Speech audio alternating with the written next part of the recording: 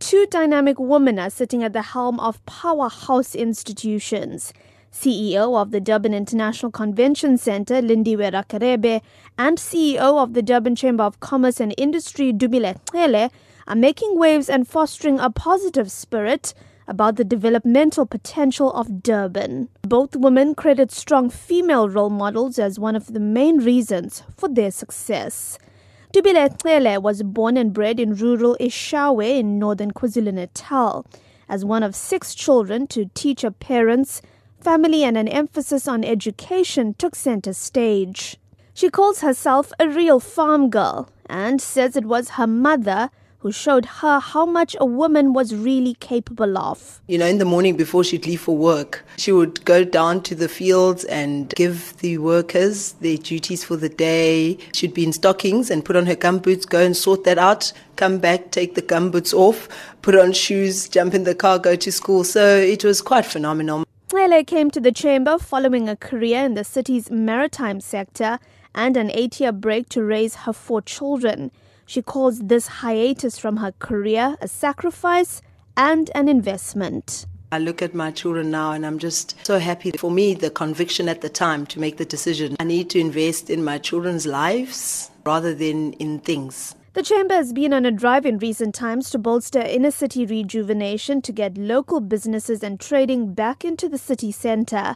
Something that Cele says is in line with the positive image the city has generated globally, especially through its numerous awards. The awards that Durban has won as a livable city, that is very exciting because for me what that just points to is the potential in the city. We now, for example, are bidding for the 2022 Commonwealth Games and I'm really excited to see some of the developments that are happening, whether it's industrial parks or residential. And we've got the sea, we've got the weather. The world is starting to take notice of just the quality of life. Cele says she's passionate about young women and offers up some advice for them. Take yourself seriously. Because society has relegated women to that second-class citizen in many ways, we kind of accept that as the status quo and then live up to those expectations. And I always say to women, take yourself seriously first and know that you have just as much potential as any other male counterpart has. Like Cele, Lindiwe Rakharebe is all about empowering young people.